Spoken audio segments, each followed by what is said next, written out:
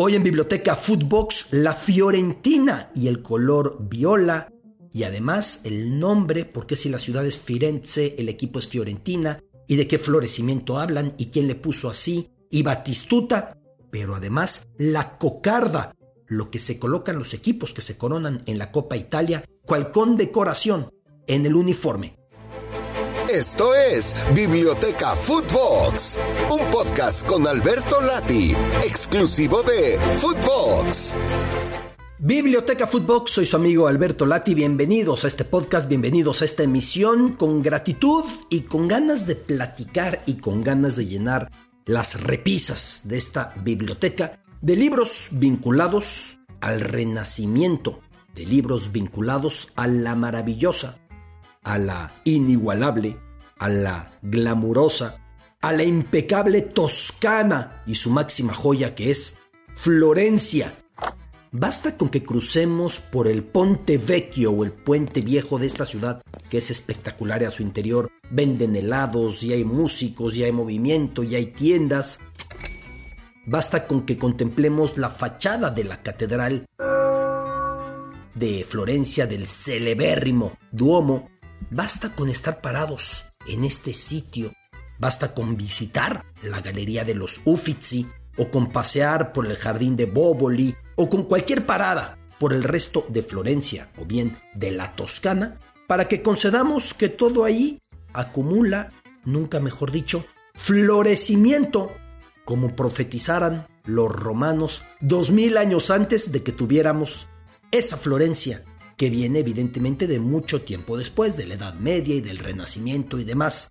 Un nombre, Fiorentina, Florencia, que probaría ser muy preciso porque Julio César fundó una localidad llamada así, Fiorentina, hablando de que iba a florecer, y entonces el lugar del florecimiento terminó por obedecer al nombre y hoy es la flor completa o el jardín completo y los colores y la perfección y la belleza. Ahí precisamente, en Florencia, cuyo equipo de fútbol se aferra al nombre ancestral Fiorentina y no al actual Firenze, ahí nació el pariente más viejo del fútbol, un pariente llamado calcio fiorentino, un deporte medieval que tanto nos sigue intrigando, que tanto nos sigue llevando a colocar los ojos sin comprender tanta gente golpeándose. Lo mismo que en la localidad vecina a Florencia, en la Toscana también, la no menos hermosa Siena, se sigue manteniendo en esa muy especial plaza central la carrera del palio. ¿Qué es el palio? ¿Qué es esta carrera del palio de Siena? Pues es una competencia que enfrenta a distintos competidores de manera ecuestre por este sitio que tiene también una tradición muy añeja y que a cada mes de julio se realiza en esa piazza del campo de Siena. Así que si en Florencia se tuvo el calcio fiorentino, en Siena se tuvo la competencia del palio, legados toscanos para el deporte, para que el deporte sea como hoy lo conocemos, cunas de muchísimas maneras del deporte actual, sobre todo el calcio fiorentino. Lo que son las cosas, el régimen de Mussolini, decidiendo que nada tuviera algún espíritu extranjero y eliminar palabras extranjeras, decide, sin que Mussolini fuera futbolero, cambiar el nombre de fútbol a calcio en una afirmación de que ese fútbol también era de los italianos y de que como a los que tuvieron a la cultura romana detrás les iban a decir fútbol, una palabra inglesa. Y ahí cambió el nombre a calcio, retomando el de calcio fiorentino, y para siempre los italianos le han llamado de esa manera. Por ese pasado glorioso, por lo bien que embona el viejo nombre Florencia a lo que uno puede percibir en la actualidad en esta ciudad, la Fiore es que no se llama Firenze, como le decía que es el nombre actual de la localidad, sino que se quedó con el nombre de antaño y además como logo el escudo de armas de Firenze, que es la flor de lis. Si usted ve imágenes de la maravillosa Fiorentina de Gabriel Omar Batistuta, si usted ve imágenes de cualquier momento de este cuadro toscano, siempre va a encontrar esa flor de lis en rojo en su pecho. En cuanto al color viola, en cuanto al color violeta, algunas historias refieren, y me parece por demás curioso, que fue por un accidente al lavar los uniformes. ¿A quién no le ha pasado que se mezclan prendas de cierto color, sobre todo rojo, con blanco? Hubo un deslave al lavarlas, esto ante el río de la ciudad, y terminaron por obtener un color viola que no entendían ni para qué. Lo usaron provisionalmente, les gustó y se lo quedaron a perpetuidad, siempre con esa flor de lis en el pecho como escudo. Esa Fiore, la Fiorentina, tuvo que renacer de cenizas apenas en 2002, porque justo cuando tenía tan cerca el apogeo de sus grandes futbolistas como Batistuta, fue declarada en bancarrota. Habían estado ahí Batistuta y un soberbio mediocampista ofensivo portugués, Rui Costa, y en la portería había estado ni más ni menos que un gran guardameta como Francesco Toldo. Pues esa Fiore tuvo que renacer de cenizas porque se declaró en bancarrota. Se forzó su desaparición y resurgió en cuarta categoría, rebautizada de inicio como Fiorentina Viola. Angelo Di Livio, recuerdo que por entonces estábamos en la cobertura del Mundial 2002 y el apodado Soldatino, el soldadito Angelo Di Livio, un hombre que por la banda iba de maravilla, avisó en esa concentración, me acuerdo perfectamente esa concentración del equipo italiano en aquel momento, dirigido por Giovanni Trapattoni.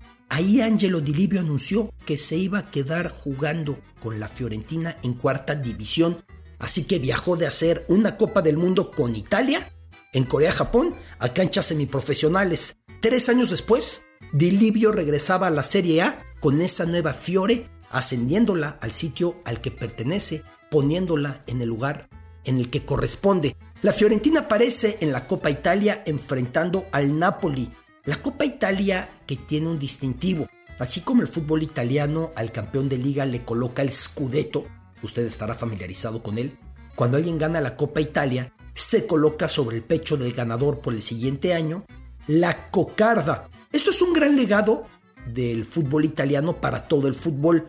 A partir de la Copa del Mundo 2006, en la que se corona la squadra azzurra en el Mundial de Alemania, la vigente selección campeona porta un escudo en la camiseta que la acredita, que la certifica como si fuera pues una manera de distinguir un logro militar, una condecoración. Así queda el título mundialista. Y esto viene por Italia, algo que no es extraño, algo que más bien es sintomático, porque en Italia es donde esto se ha venido haciendo de muchas maneras. Lo mismo, la primera vez que se hizo con un equipo campeón mundial de clubes fue en 2008 con el Milan italiano. Y es que en el país transalpino, en Italia, nació el concepto de exhibir como condecoraciones militares esos parches que aluden a las victorias futboleras recientes o a los títulos que en ese momento el equipo puede presumir, de los cuales es vigente campeón. Hay que decir que esta idea viene desde Gabriele D'Annunzio, aquel célebre poeta italiano de inicios del siglo XX, cuando quería que hubiera un equipo que reflejara perfectamente el compromiso con la patria de los soldados.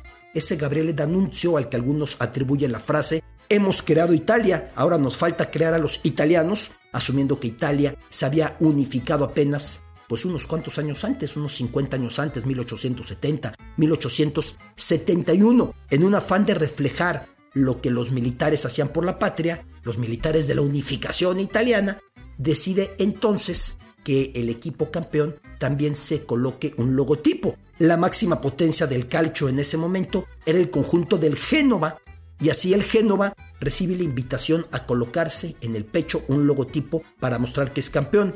Para 1958, o sea, un par de décadas después de lo del Génova, los campeones de Copa protestaron porque ellos no podían lucir su trono en el uniforme. Entonces se concluyó darles una concesión, que vistieran la vieja cocarda. ¿Qué es una cocarda? O en español, la traducción es escarapela. La realidad es que la cocarda es la cuna de la bandera italiana. Desde 1794 se había utilizado en una revuelta que hubo en Bolonia contra la hegemonía del Papa en el norte de Italia. Se había utilizado eso como estandarte de los italianos mucho antes, muchísimo antes, 80 años antes, 70 años antes de que Italia existiera como tal y se unificara. Un círculo tricolor que de alguna forma se basaba en el círculo que usaron los franceses con los colores de su actual bandera en su revolución, solamente modificándose el azul por verde, el blanco y el rojo, quedando igual. Ese parche redondo tuvo desde entonces una significación nacionalista. Así que ya después, para cuando la Lazio es campeona de Copa en 1958, se coloca la cocarda, pero con algo curioso, con la bandera al revés. Pasado el tiempo, la corrigen y ya se queda con los colores como van en la bandera italiana, verde, blanco y rojo, y no rojo, blanco y verde. Cuando un equipo conquista el doblete, encuentra orgulloso la forma de meter en su uniforme tanto scudetto por la liga como cocarda por la copa. La Juventus de Omar Sivori lo hizo en 1960, el Nápoles de los 90 lo hizo en los 80 y también lo pudo colocar para orgullo de su gran afición. El Inter de Mourinho además pudo añadir ahí lo que fue su título en la Champions. Esa es la cocarda y ese es el galardón, la condecoración al estilo militar que en Italia surgió y que los italianos pusieron en boga tanto para el campeón del mundo de selecciones cuando lo lograron en 2006 como para el campeón del mundo de clubes cuando el Milan lo consiguió en 2008. Eso rodea a la Copa Italia, esa Copa Italia en la que aparece el equipo del florecimiento, el equipo que Julio César 2000 años antes lograra pronosticar que iba a ser la ciudad del florecimiento, y quedó Fiorentina, y de ahí vino el calcio, y de ahí viene la Fiore, esa Fiore viola, esa Fiore violeta. ¿Acaso, según algunas versiones, por accidente, pero siempre con la flor de lis en el pecho? Biblioteca Footbox, soy su amigo Alberto Lati. Esto es Biblioteca Footbox, un podcast con Alberto Lati, exclusivo de Footbox.